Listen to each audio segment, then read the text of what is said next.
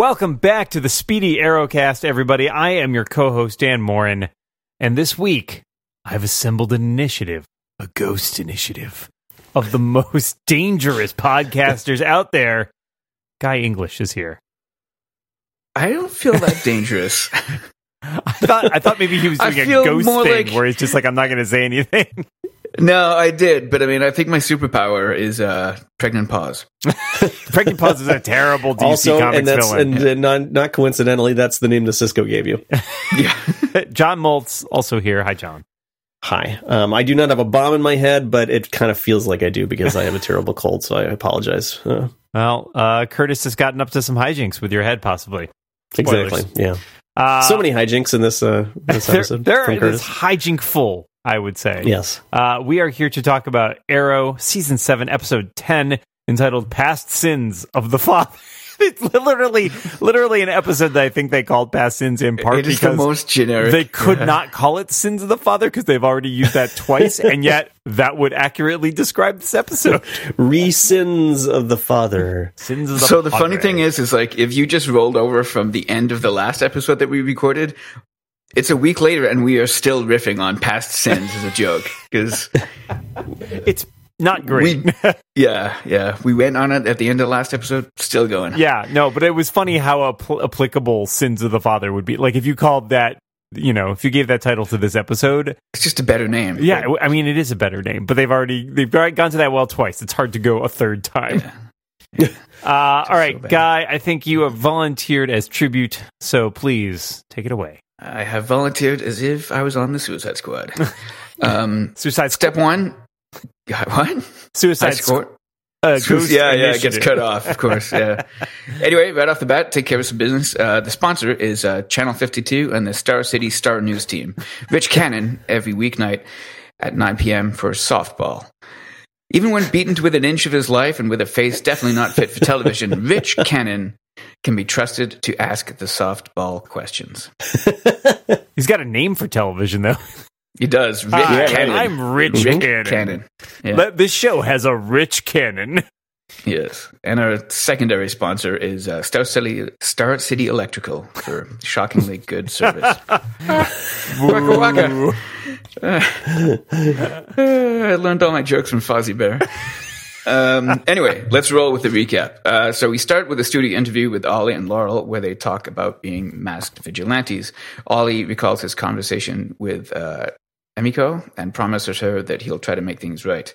Given a softball question that gives him an opportunity to admit that his father had killed his bodyguard on the boat, Ollie doesn't take it, but does look sad. The conversation with Emiko does not go well, and she leaves saying that she has no family. Argus is recruiting a new suicide ghost comprised of China White, Slaughter Slade, Cupid, and Richard Dragon. Curtis isn't too jazzed about the idea, but Dig orders him to go along with it. On a girls' night out with Felicity, Laurel runs into someone she thinks is a bad guy from Earth 2. Throughout the episode, she finds creepy, threatening notes in her office and on her car. So she teams up with Felicity, and with a dose of Dinah, they girl power it up. Turns out, he's not a stalker from Earth 2. On Earth 2, he is the man who drove drunk and killed her father. R.I.P. Earth 2 question. That stinks. The guy's dying all over the place. Turns out he's just a regular stalker and an anti-vigilante jackass, and so that's the end of their story. But Laurel does look great in that scarf on Earth 2, though. It's a very good look. I love it. Honestly, that was a fun little B-side story. I'm not making fun of it. It's just pretty contained. Right. Or really is it? Well, sure. That's right. It's leading it. We'll talk about it, but yeah, it's doing other stuff, but it's relatively easy to just explain what happened. Back at the precinct, a mysterious electrical man has kidnapped the Channel 52 interviewer, Rick Cannon, and calls Ollie a fraud and a liar. He wants Ollie to quit the SCPD. So they track him down to an old building and save Rick Cannon from certain death just in the nick of time. After a brief encounter, they realize that the kidnapper is the son of David Parker, Sam Parker.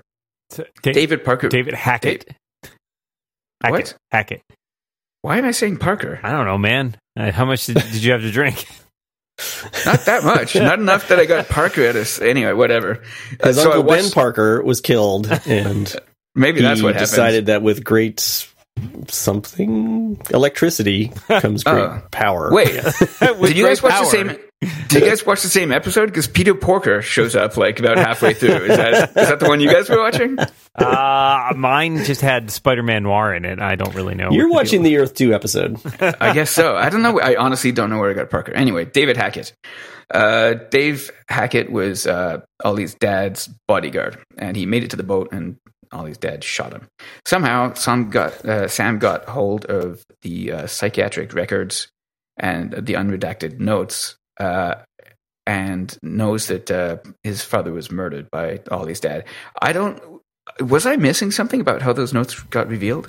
They mentioned that there was a redacted copy that was sent to like the press, but that the full version was sent to the DA, but they don't explain how he got it from the DA. Okay. Correct. I thought I might have missed a step in there, but okay. No. So something is afoot, and people are getting threatening notes, so Could be a plot point, or could be something they just glossed over. Hard to tell at this point. Could be, right. Yeah, it could just be like, doesn't matter who got them. Yeah. Anyway, meanwhile, in Argus, Curtis runs a VR scam on the members of Suicide Ghost and gets Ricardo Dragon to reveal his connection to the bad guy.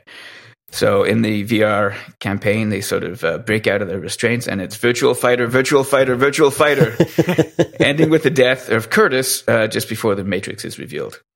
When Sam attacks his precinct, he manages to take them all hostage using some kind of static vest. Sam captures 3 cops out back in Murder Alley and wired them up in front of him like reindeer. The situation is resolved when Ollie admits the failings of his father, his own failings, and then Dinah shuts down the power by turning it back on, and it somehow turns off the static vest. Why the cops didn't just shoot the bad guy is left as an exercise for the viewer. They were pretty willing to just, maybe we'll shoot Ollie, but I guess they assumed that like if they shot him, he'd kill some kind of dead man switch or something. Like these days the dead man switch is implied, right? Yeah. It is pretty funny though. It's such a trope now that it's like you don't even mention it anymore. You want to be careful. You don't know what that guy's got. Yeah. But I would want to be careful to the extent of maybe not shooting. And anyway, whatever. It was only that one dude who was basically a rookie. And he didn't do it. Yeah, he didn't do it, right? Yeah, he did the right thing. He did the right thing. Good job, rookie. Stared down by Ollie in his faith in humanity. Dig is very pleased with Curtis because he ran the VR scam, but says that he won't cancel the Ghost Protocol. Curtis is less than happy about this and says he'll not be following orders blindly, but won't quit. So I don't know. I don't know. Nobody does. Somewhat individual. Not Curtis. Yeah, Curtis doesn't even know what that means. Yeah, I'll follow orders with my eyes wide open. Cool. Okay. Good to be a team player. Are we just making allusions to Tom Cruise movies from now on? Is that what we're doing? Pretty. I wish I'd done that. Oh man, I wish I'd done that on purpose. Fallout from this episode. Yeah. I don't know. There's a lot of risky business going on here. I could use a cocktail. Anyway, Top Gun. When Dinah finds a mysterious, threatening note, we realize that it wasn't Laurel's stalker bad guy that had been behind them. Right at the end, we have a little denouement with Ollie and Emiko, who says that she'll start thinking about beginning to want to talk to him. So progress on that front, I guess. And that, I think, is the episode. Nicely done, guy. You can be my wingman anytime. Yeah. Wait till I get your call sign wrong and I start calling. Parker's on your 6. Do you mean 8? 2? Whatever. It's a lot of numbers. I don't really know what's happening. Fly. Just, Fly. So, a slightly odd episode. Yeah. I have nothing against it. No, but, I agree. I was trying to figure. Well, we'll get to the rating after, but I to your point during the recap, I actually think that character development wise, I think the Felicity Laurel subplot might be the best plot this week. I agree, and that's why I didn't want to write down the minutiae of what they did. Here's the basic outline of it, and I think it's more interesting to talk about the relationship and even Dinah. Yeah. I mean, it's been interesting to watch the evolution of Felicity and Laurel's relationship, right? Because we saw Felicity in her like sort of darker moments, at the beginning of this year, turning to Laurel for a lot of help, which Laurel is not shy of reminding her, but also seeing like a crack in her veneer and becoming the person that trusts her the most and is like willing to accept that maybe she's changed, and becoming the person who drags her back from the edge in this episode from killing what is basically, if not an innocent person, certainly not the person that she thought it was. And it's kind of interesting dynamic, especially because I think Felicity and Laurel, Earth 1 Laurel, our original Laurel, never had a super strong relationship. And so this kind of foregrounds it, which is nice. And Katie Cassidy, full credit to her. I think she has done a nice job with this character in a way that the original Laurel, I think they struggled a little bit with her after, always in those first few seasons. And I think this whole arc for her has given her something a little better to chew on, and she's demonstrated some chops there. Yeah, I think we've said that before, is that like I don't blame Casey Cassidy for what happened to Laurel. I think the writers just let that character down. Yeah. I think season 1 was pretty good, but like a little bit limited in that it wasn't quite like a maiden. But well, as we've talked about too, she was set up as a love interest, and that did not work. Yeah. Right. Yeah. So then they sort of fumbled what to do with her in season 2.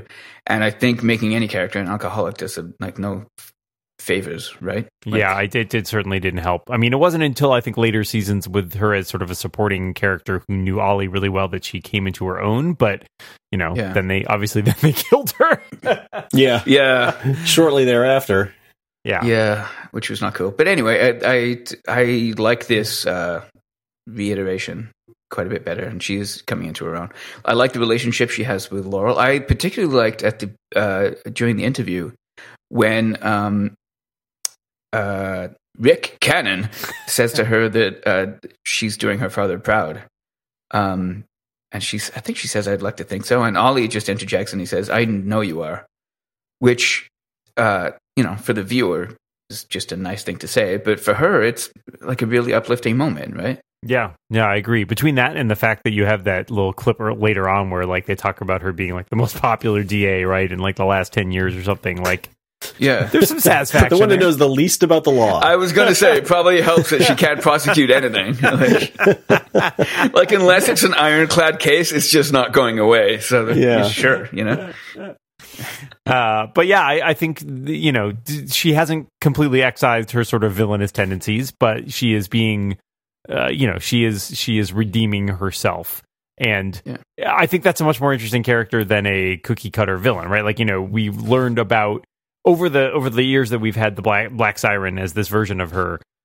We've learned a lot about what her backstory is and why she is the way that she is, and we learn more about that this week too. And certainly that ties in a lot with the whole Oliver plotline this week in terms of things that happened to our fathers or that our fathers did that we take upon ourselves. Yeah. They're sins, you might say. You might say past about fathers, indeed. Maybe put those words in a blender and see what you come up with. We should have an anagram. That's what we should Sins do. An anagram. That'll be whoever the true villain is. Yeah. Right. Oh, speaking of true villains, what kind of a weenie is Slade? Yeah. He is so not his father's son. That is also hilarious. There's only like 2 scenes with him, and one of them is like them saying like, "Oh, he's got a problem with male authority figures," and then he gets all and they call angry. Curtis calls him Slaughter Slade, which is hilariously over the top, crappy name. Maybe that's the comic book character's name. Is that what he calls him? I totally missed that. Yeah, he's like, you got China White, Slaughter Slade.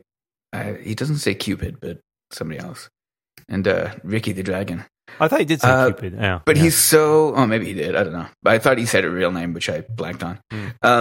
But Slaughter Slade is so ineffective. Like, he's just yelling. It's like, you're only alive because you were friends. And, Slade Wilson would just be sitting there.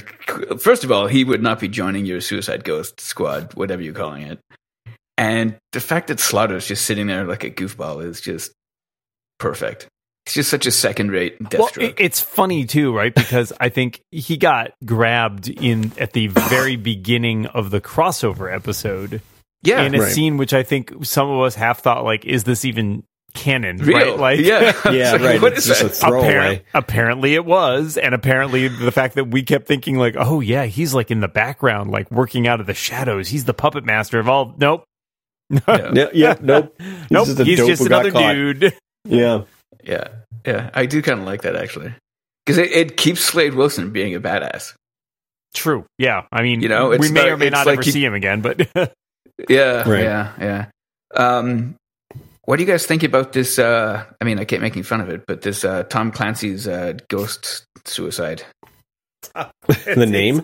Yeah, I don't care. I I don't know like- what. I mean, yeah, they're obviously changing the name for some silly reason, but it's fine. well, they said I mean, both squad and then suicide. And, yeah, I enjoyed that Yeah. they specifically hung a lantern on it here by having Curtis say, Right. like, it's just a rebranded version of Suicide Squad. Hey, now we don't have to pay any lawyers anything. You know? we don't want to confuse the audience. I have to say, I even though the VR plot is so much technical gibberish, I enjoyed the fact that Curtis thought of another way. Right? Like, first of all, I think Curtis is totally right that putting bombs in these people's heads is extremely Yes. bad. And you know, much as Dig seems to say that he's uncomfortable with it, he doesn't demonstrate any of that. well, it was his idea. I don't believe him. Right, think he's I agree. Kind of I okay agree. with it. He seems very much ends justifies the means here. And I think Curtis is totally right too at the end where, like, you know, Dig is basically like, you know, we'll catch Dante and then we'll be done with it. And he's like, there's always another one. You know, you can't do this and then just be like, oh yeah, we'll undo it because there will be another threat for you to have to deal with this. And I thought that him coming up with another way of handling the problem was really clever and good and exactly what we want to see from Curtis. But at the same time, you know, I like that he's also standing up in some way, I guess. We'll see how the fallout of that actually goes. Haha, fallout. Worked it in. You know, in terms of him not following orders with his eyes closed. I don't know. Wide closed. Wide. Eyes wide closed. Yeah. Yeah. Anyway, but I mean, I get the feeling that Ollie just keeps, especially this episode, he keeps beating on the notion of transparency and truth. And it's when he said transparency in that interview, I basically laughed out loud. Except I didn't. I'm a very sullen man, and I just watched stone faced as I watched the TV. And it's very echoey where you are. So. Exactly. Yeah. In theory, I chuckled. Right. Because, like, of all the people to be saying that, like, come on. And specifically, because it came up in the boat again, I'm like, look, the writers played it well, because I was thinking, like, it's cool that they're calling back to season 1. This guy's not honest, and he's well-intentioned, but saying that he's going to be transparent is basically a trap for him. Like, Oh, yeah, absolutely. He's going to fall into it for sure. I mean, we know fundamentally that he has, to a certain degree, he has been retained by SCPD in order to help discover who the new Green Arrow is, which he has done and not told anybody. Yeah. So already he is withholding by definition, and he's clearly not going to tell the SCPD that it's his half sister who is the new Green Arrow. That's not that. And when it comes out, it's not going to look good. Exactly. Yeah. I mean, that's rough. So I have a feeling that the last few episodes of the show are him back in Ironside, or whatever the slab side. Yep. Sorry, I obstructed justice. Yeah, right. Oops, I did it again. It's funny too because I kept laughing at the idea, like when he's on sort of his rehabilitation tour there. I laughed at the fact, like, oh, it's kind of like they're gearing him up to be like a politician. Wait, no, we already did that arc. And nobody ever seems to mention this. Like, everyone only calls him the former Green Arrow. No one's like, guys, you totally elected him mayor, remember? Like, a couple times. Yeah, I think they're trying to back off. I am glad, however, that they are finally dealing with the guy that Robert shot. Yeah, no, that was kind of nice. Yeah. After, like, I mean, they seem to, like, deny that he existed for a while. Yeah, I actually kind of enjoyed that, in that, like, it serves nobody for Ollie to admit that. Why? You know, like, that's something that I could see him holding close to his vest, and it hurt nobody until, you know, turns out it hurt this kid. But it didn't bother me that much that he kept it to himself. Yeah, I mean, it wasn't... Yeah.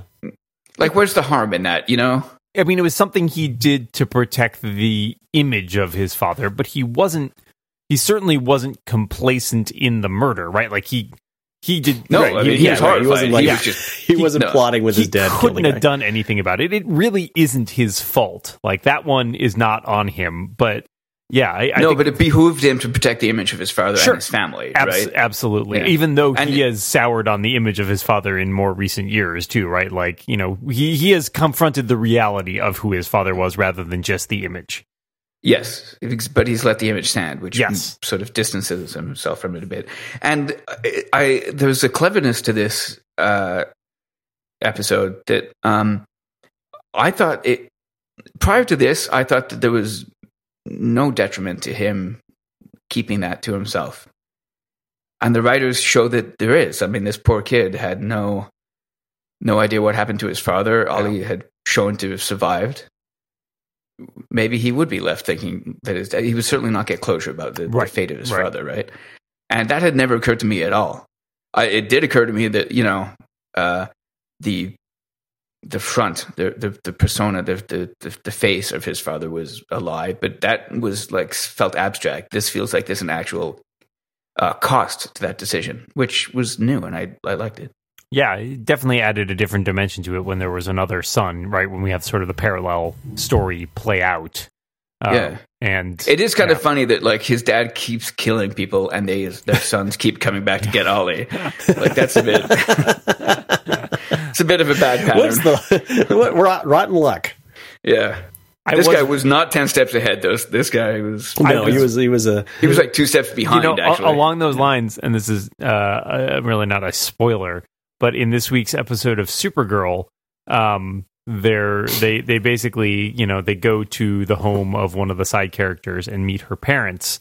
And I was looking at the dad, and I was like, who is that actor? He's really familiar. And then I looked and found out that he had been on Arrow and played Justin Claiborne, who was, I believe, Prometheus's dad. Oh, and I was like, recognize him. I was like, oh yeah, that guy whose death was super important in that creating that character, and yet I don't think that he only appeared in one episode. And there was no real like knowledge. He's definitely of who he was. Like one of those guys. You know, I'm sure you've seen him. Oh yeah, he must have been on absolutely. Supernatural. He must have been on so many things. Yeah, exactly. Yeah. So, but I laughed about that because I was like, oh yeah, another father who died and set things into motion. Yeah. So, getting back to whatever they're called, Spectre Face. I guess that was a bit of a head feint. Yeah. I mean, is it, or are they like, you know, Diggle says he wants boots on the ground. Are we going to see them again? But yeah, we didn't really actually get much out of them other than a VR simulation. They never were uncaptured, right? Like the only one who got out was Diaz. He was. I assumed he. Oh yeah, because he wakes up alone. I also fell for the VR scam. You know, it's funny. Yeah, they never got out of their chairs. They were just there. I'm trying to figure out what point I was like, this is not happening. Well, they were never even in the chairs. Yeah, right, because he had already dosed him like before. That's it. Yeah, okay, right. He was he was the only one ever in that room with Curtis. Yeah, my notes actually suggest that Curtis confronts. I think it's right after. I mean, obviously, by the time Curtis dies, we're all like, yeah, this is not happening. Yeah, this is fake. Yeah, but earlier on, I started to have. Well, I knew there was some. I mean, I knew he had you could tell that he had another like shoe to drop there. Like he had something planned and was somehow going to get out of it, but I didn't know. I was honestly, when I saw him, so I thought when I heard the neck crack and he dropped, I was like, okay, this is weird. But when I saw him with his eyes open, I thought maybe they killed him. I'm like, I don't know, what else is his character doing? Maybe they just like, ouch. Maybe he's gone up to the vanilla sky. I don't know. Guy. It made me... Well, whatever. Sometimes it just takes a few good men to make a few jokes. Oh, dear. Yeah. This episode brought to you by Scientology. This episode is brought to you by The Color of Money and our sponsor, Star City Electrical. Do we want to talk about the electrical stuff? Not really. Well, I was going to ask really quick before we leave the VR thing. Did you guys both watch Angel by any chance? Oh, the show? I've seen it, but... Oh, yeah. There is an episode where they do a head fake kind of like that. which involves basically having to get, so Angel is a vampire who had his soul returned, and every once in a while you see him without his soul again as Angelus, and there's an episode where they need to get Angelus. I think it's in the 4th season or something like that, and there's like a whole elaborate show that you plot that you go through thinking oh, this is all them proceeding down this plot, and it turns out to have all been this hallucination to get him to the point where he loses his soul again. And ever since that show, I'm always as soon as things start happening that seem out of place, I'm always is this one of those situations? Yeah. Right. So that's all that one, because that one legitimately got me at the time. I remember when the twist came around and you're like, oh, wow, what the hell did I just that was all fake. I don't remember that episode. That's a good episode. It's well done. But it's one of those I remember things. that plot. I remember that basic plot point that they need to get Angelus, but I can't remember how it plays out. Yeah, it's cleverly done, but it's also one of those things that once you've pulled it off once, it's really hard to get people again. Right. Yeah, right. But yeah, if you want to talk about electricity, we can do that. I don't know if we really should bother. I mean, let's all just agree that's not how electricity works and move on. It's not it's the same. I guess it's the same technology that causes the computers to blow up and also killed all those Argus agents in the water. Oh yeah, I forgot about that. Good call. Yeah. These guys. I mean, he turned everything into a Star Trek bridge. It was bananas. Yes. Everything was blowing up. Yeah, right. Yeah. They were I got two more notes. Oh yeah, he'll hit the notes. So then my other one about that sequence there though is Dinah running to shut off the doohickey that he put on the power converter or whatever the heck it was, and at no point does she use her sonic scream. Yes. No. It seemed like that would have gone a lot faster if she had just I wondered why she didn't do that. Blasted through the door. I mean maybe she doesn't want anybody to know. There was no one out there. Or do they know? They don't know that she's No, she specifically says that nobody, she said something about getting hate mail, and she said and that's without anybody knowing who I was. Yeah. I guess that's maybe why. Yeah, but in so many it seemed a little bit much, but well, so the rubber mat through the door, I dug. I thought that was cool. It was a cool looking scene. Once outside, I would have just yelled at that thing. Yeah. But, yeah, she presumably could have, like you said, siren screamed her way through that door, too. I did like that there was a nice side supporting role here for Nick, who's the Curtis's, I presume, still boyfriend, the cop. Oh, that was Nick. Okay, yeah, he seemed to have a prominent role, and I was trying to place him. I didn't recognize him. Yeah, he gets taken captive at the end, too, but he helps out with tracking down the news guy earlier on in the episode as well. Right. Yeah, I did like the way that they fleshed out the SCPD a little bit. They had they had their own nerd lady. Yep. I think maybe we've seen her before. I can't remember. I think maybe. I don't know, but it was cool. It felt like a little bit more of a lived-in place. Yep. Yeah. Agreed. Right.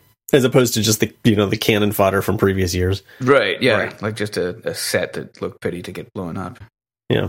Right. But so I think so. Back up a little bit. I think this transparency thing is going directly head to head with Diggle, and I think there's going to be some kind of showdown. Interesting.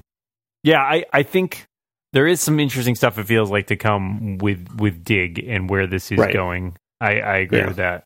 Because I don't think Oliver's going to like it either. No, I mean they're specifically keeping it from Oliver and Felicity, who will both be pretty pissed off. Yeah, I mean he didn't like it even when he was more of a bad guy. He didn't like it just on principle.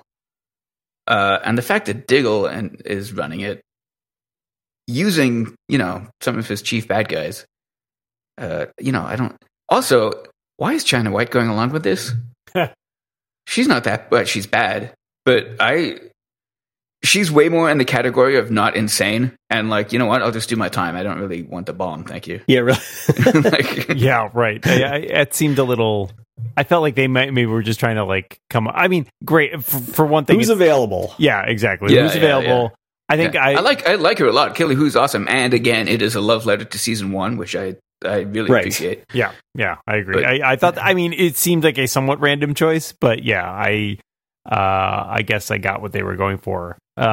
I guess, is Cupid the only member of the Suicide Squad to still be? I guess we saw Bronze Tiger, who's still in prison, but like Right. Oliver was like going to put in a word for him. I hope he did that. I hope he didn't forget. Well, I'm out. How does that work exactly? Like, this vigilante guy put in a word for you. That's going to shave a couple of years off your sentence. Disgraced mayor / ex-vigilante. That doesn't seem like maybe that's the letter of recommendation you're looking for. Yeah, I'm not sure that's really going to move the needle a lot on your... I will say a thing I liked in this episode, Net Arrow. That was pretty cool. Right. That was my other note. Net Arrow. I knew you would like that, John. You know what? I loved how they shot that because, and we should speak about the directing in a bit, but I love the way that was lined up and shot because I didn't understand how the arrow deployed like that, but it happened so fast and it was so effective that I stopped. I didn't have a question. You don't even know. I didn't care. Like, how did it explode at exactly the right height to set a net out right there? I don't know, but I don't care. I have no clue, but that's exactly the thing the Green Arrow should have. Of course he has a net arrow. Of course he does. Yes. Right. Of course, yeah.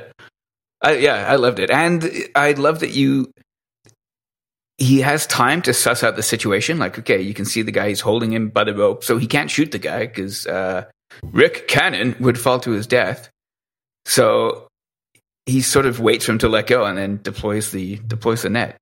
It was clever tactical use of an arrow. Yeah, I like that. I liked. I did enjoy the detective work of finding the matching window from the satellite image. That was a little silly, but not by far not the silliest thing that we've seen even in this episode. Really, not even close to the silliest thing in this episode. And I liked it. Oh my god, the kid cop. What's his name? Nick? Yeah.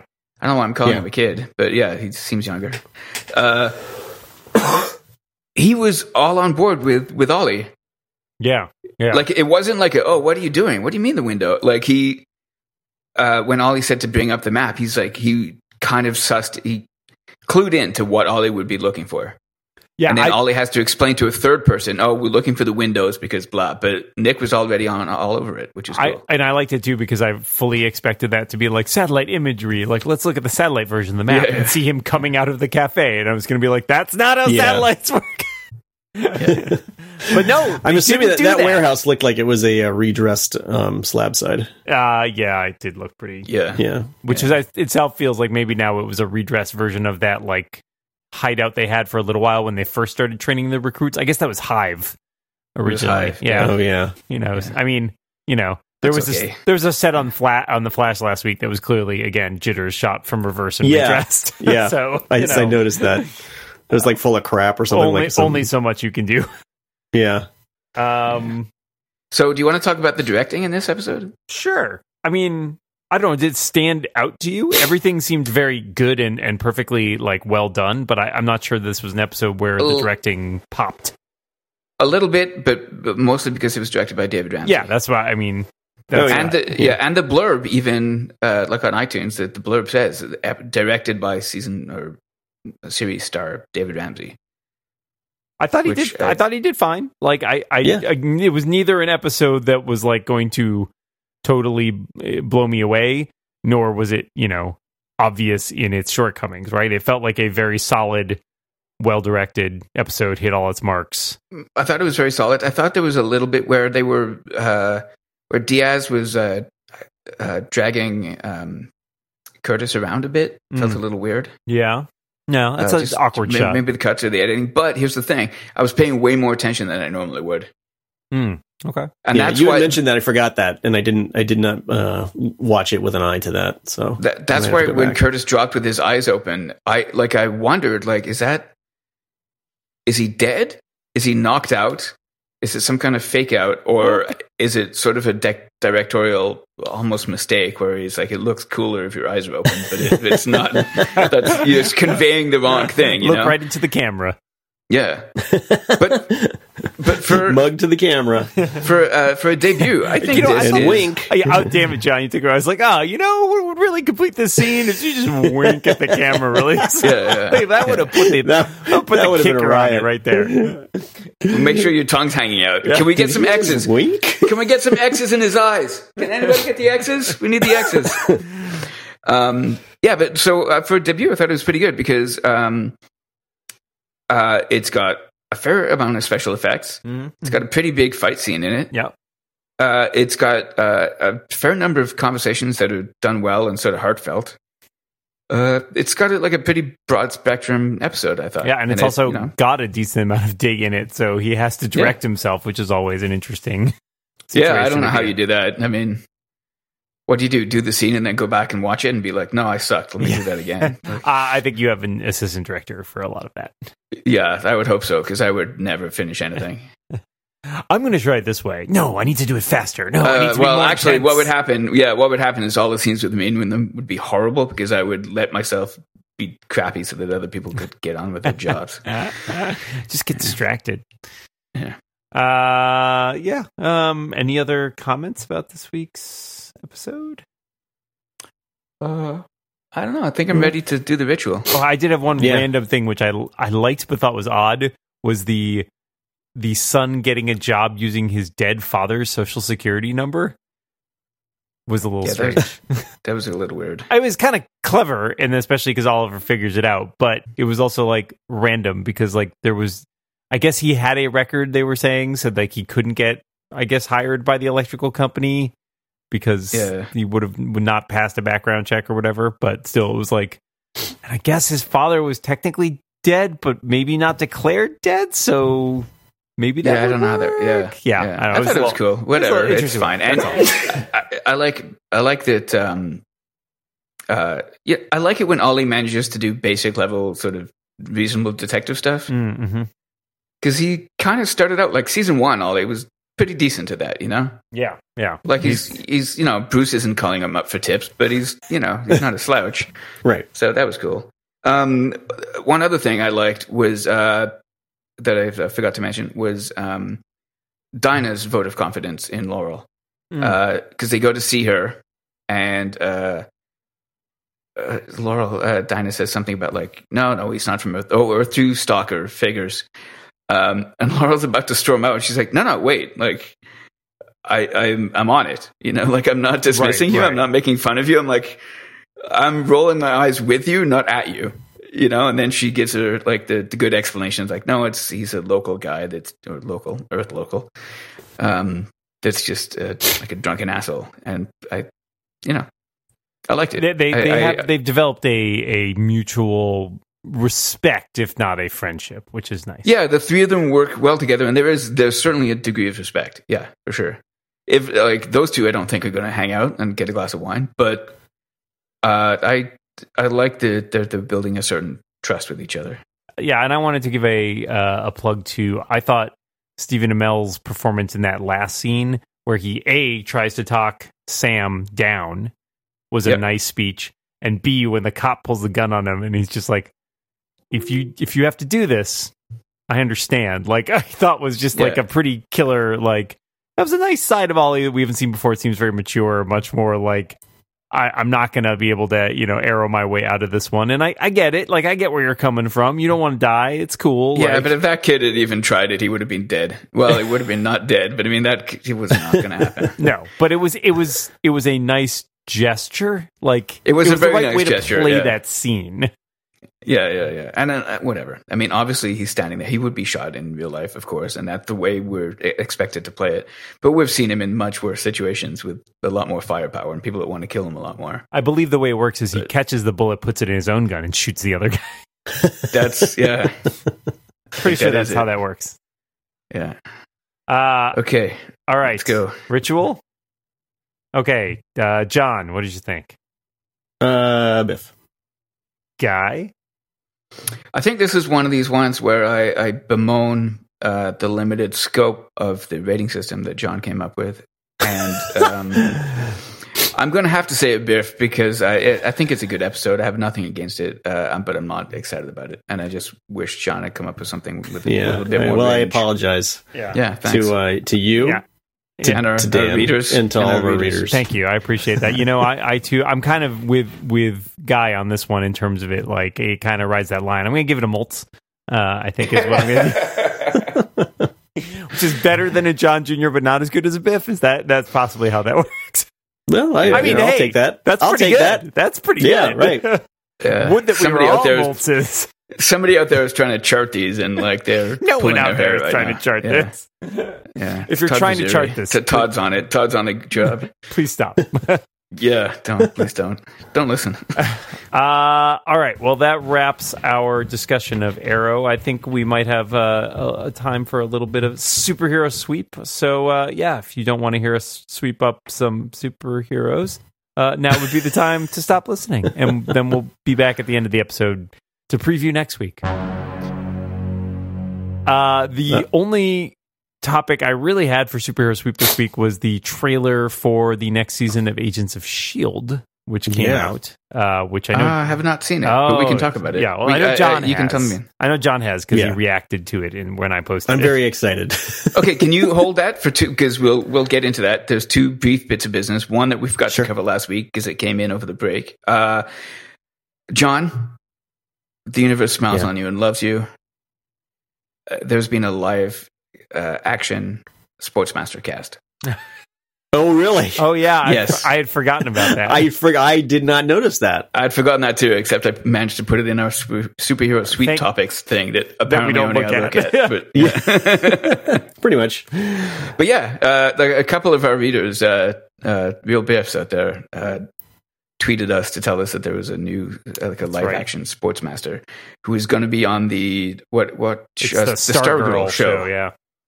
So we'll see how that goes, but it just cracks me up. That's just perfect. Neil Hopkins. Okay, all right. Yeah. Looking forward. I don't know. I hadn't really thought about watching that show, but I'm definitely going to watch that episode. Yes, exactly. Thomas Sanders, T. Sanders 3. I really hope you wanted that public, because now you're famous with like 12 people. There's a lot of people in that show, including, I want to say, Joel McHale is in it. Yeah, he is in this show. Yeah, like it could be interesting. I don't know how they're going to play it. I really don't, but I'll watch it. That character's bananas, though. Yeah, that was. I don't understand where you're going with that, but I'm interested to check it out. She was previously on Smallville, not the actress, the character. Oh, really? Yeah. Like season she was in 10, somewhere around there. Legends too. Stargirl. Yeah, there was in the Camelot episode. Yeah. And we see her dead, or a dead costume looking thing in like at the crisis thing. Yes. Yeah. So a lot happening there. Anyway, so that was topic one. Topic two is on the main Incomparable. Dan and I appear and we talk about Batman Begins. That is true. Yeah, which is fun. It's a good episode. You will learn things that you never knew about Guy English and his apartment decorations. It's true. Oh, wow. Yeah. Okay. Oh, yeah. You want to now I have to tune in. You want to hear this. Yeah. No, so Mulch, you haven't heard it yet, but I actually revealed that I've got a giant Easter egg chocolate statue of Laurel right in the middle of my living room. I couldn't get over it. It was so delicious. I bought it off the set. It's kind of melted and blown up, but man, it's perfect. Sure. It's good. Yeah. It's good eating. It's delicious too. It's just good eating year round. Just take a little nibble. Just a little. I will add, before we get to the Agents of S.H.I.E.L.D., there was also a short, very, very quick promo video out there for Birds of Prey, the movie adaptation of the comic title they're doing, which brings back Margot Robbie's Harley Quinn from the Suicide Squad movie and adds Huntress and another version of Black Canary, and I think a few other people. I'm not sure who else is actually in this, but I think Ewan McGregor's in this, though. Yeah. I tried to look it up and typed Birds of Grey, which is close, but not right.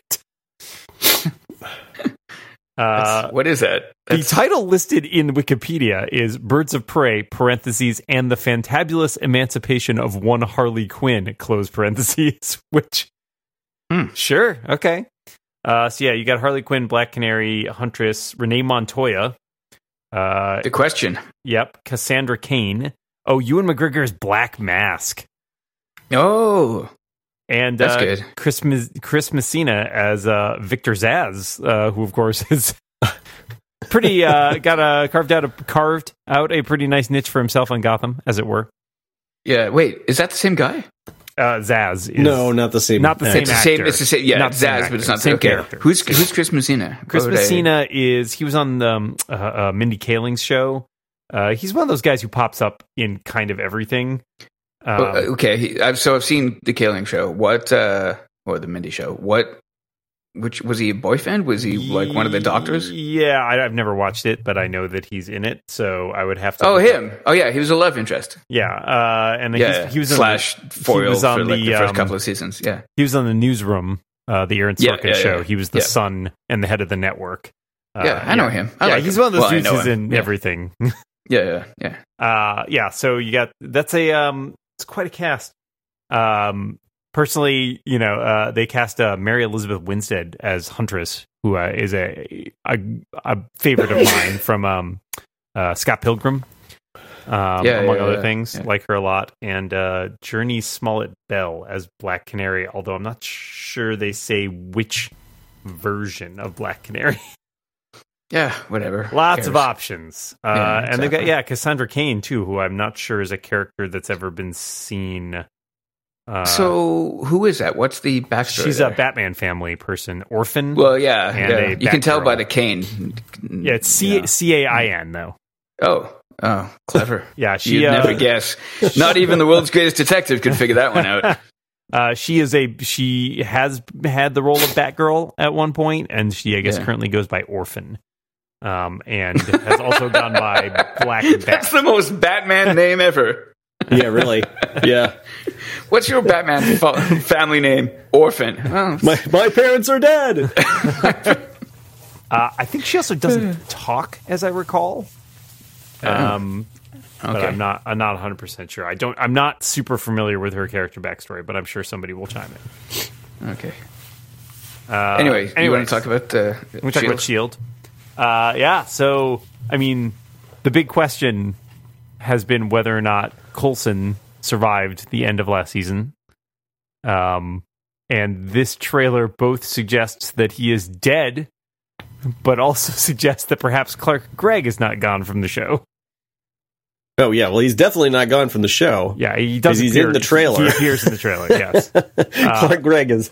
But they make him. We're ruining. We got to ruin it for Guy. I mean, we have to. They literally have a, whatever. like. You're we're going to gonna ruin keep a talking trailer about for it. me? Come on, it's fine. There's literally an intertitle that starts it off that says Agent Coulson is dead. So, who is Clark Gregg playing? Unclear. We do see that Mac is now the director of S.H.I.E.L.D. He could be an MVP, LVM. What are they called? Life model decoy. LMD, yeah. LMD. SUV, The TLA. The other one could have been a scroll. Oh yeah, This one could be a scroll. scrolls everywhere. It scrolls all the way down. Yeah, that's scroll cereal, delicious.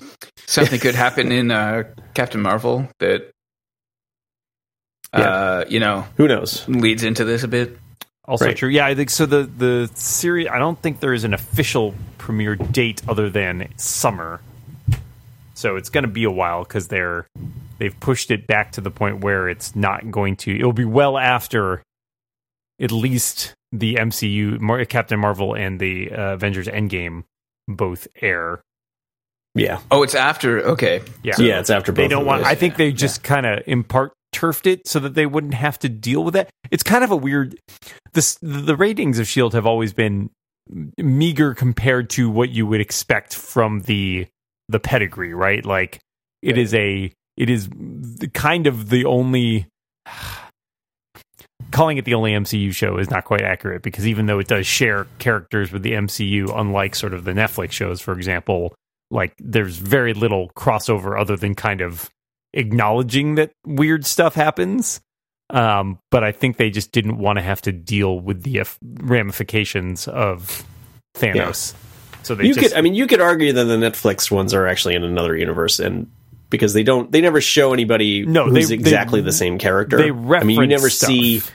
Yeah, I mean, you know that, like, supposedly something happened in New York, and, like, they make references to the Sokovia Accords and stuff like that, but you never see, like, Chris Evans as Cap or anything like that. None of the characters. Whereas in Agents of S.H.I.E.L.D., Nick Fury is Nick Fury in both. Right, and Coulson, obviously, is... And Coulson, yeah. So, yeah, it is certainly the most closely tied with it, even if it's, like, kind of drifted, like, over the last couple of years. I think they haven't pushed quite as hard on it.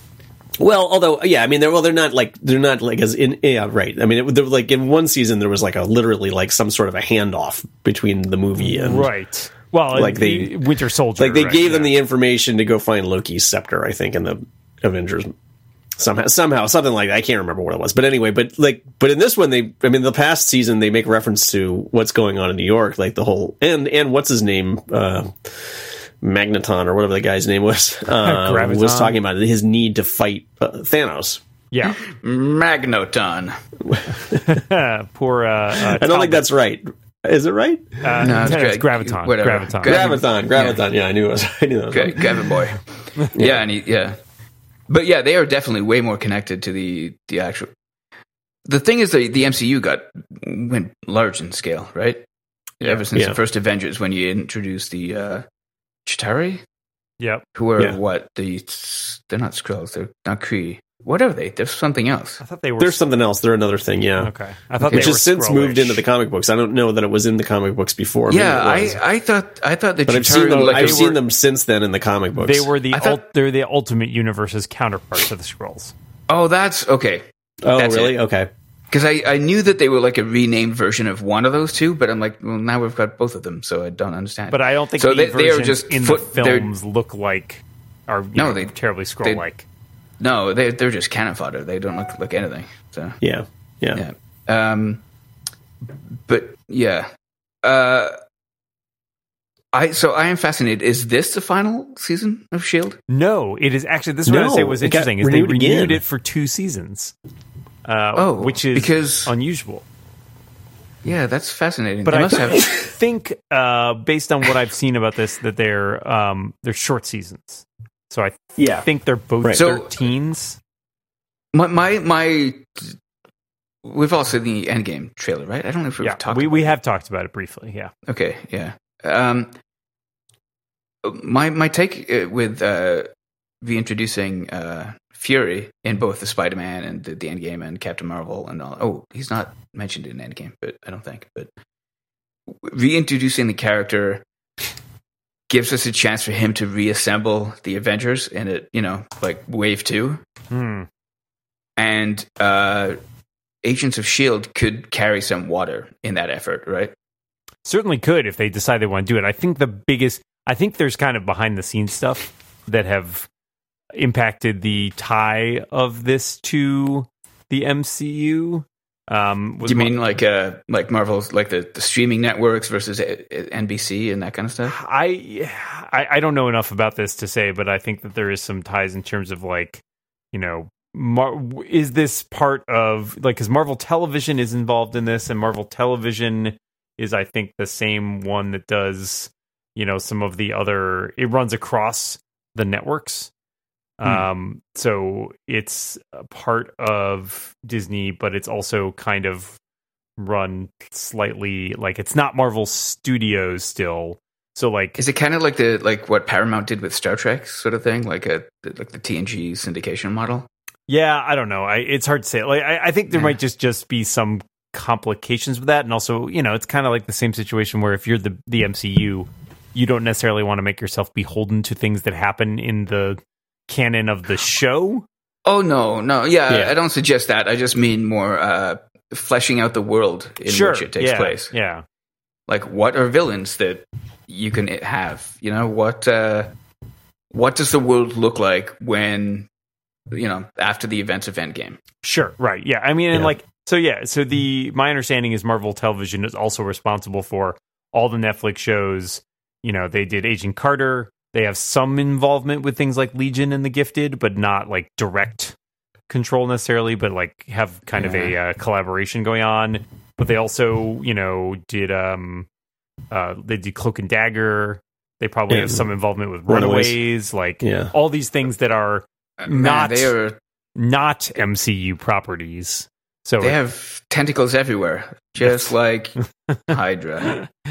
Yeah, the next frontier is the Marvel Cinematic Universe or something like where all these different multiverses get tied together.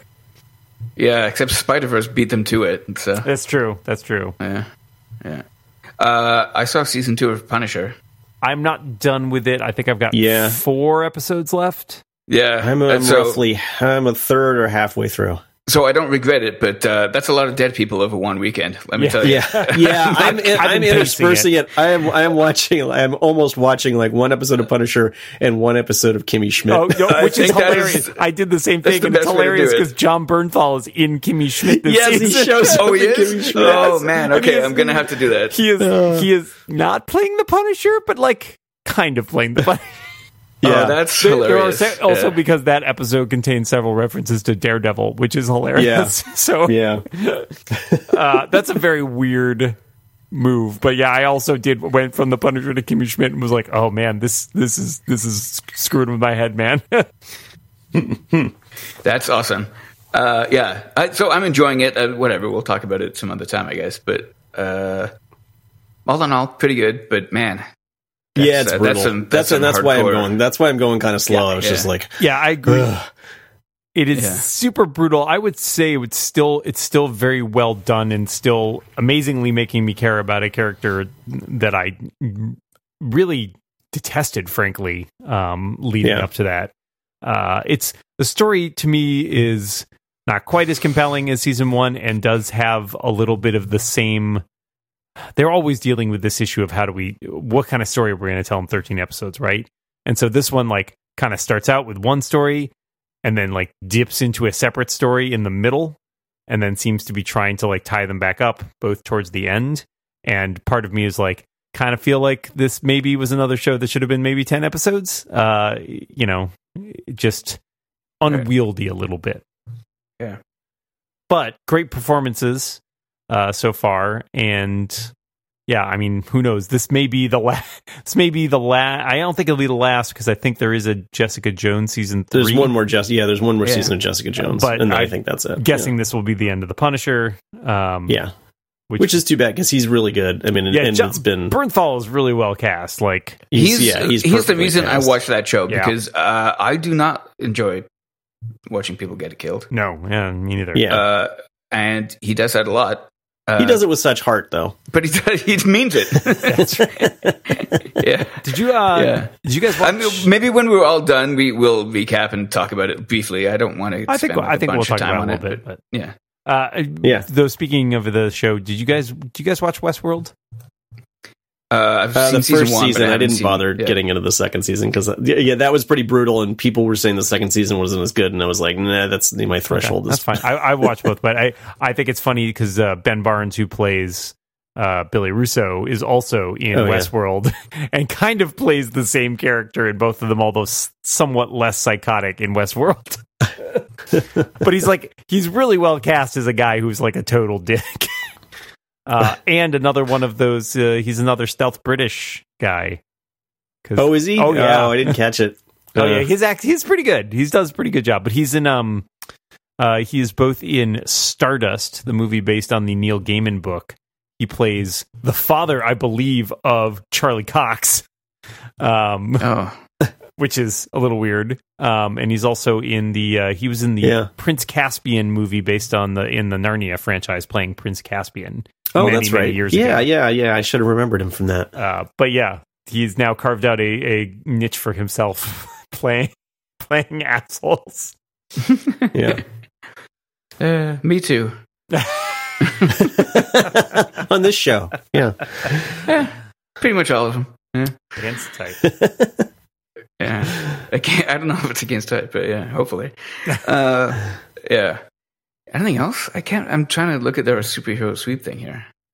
I don't know. It's not sure that we've got. No, they keep trickling out things about the production, the making of Into the Spider-Verse that are really interesting. But those are all good. All those, but honestly, anything you can ingest about Spider-Verse is probably good. Yeah. Maybe stop reading reviews because guess what? It's good. You don't need to read every sappy review. But the behind the scenes stuff and the rationale and the amount of work that they put into making it what it is was that should be celebrated. That's a big deal. Yeah, it's so good. Yeah, I'm looking forward to catching it again when it comes out on digital video. Yeah, I guess. One other thing that happened.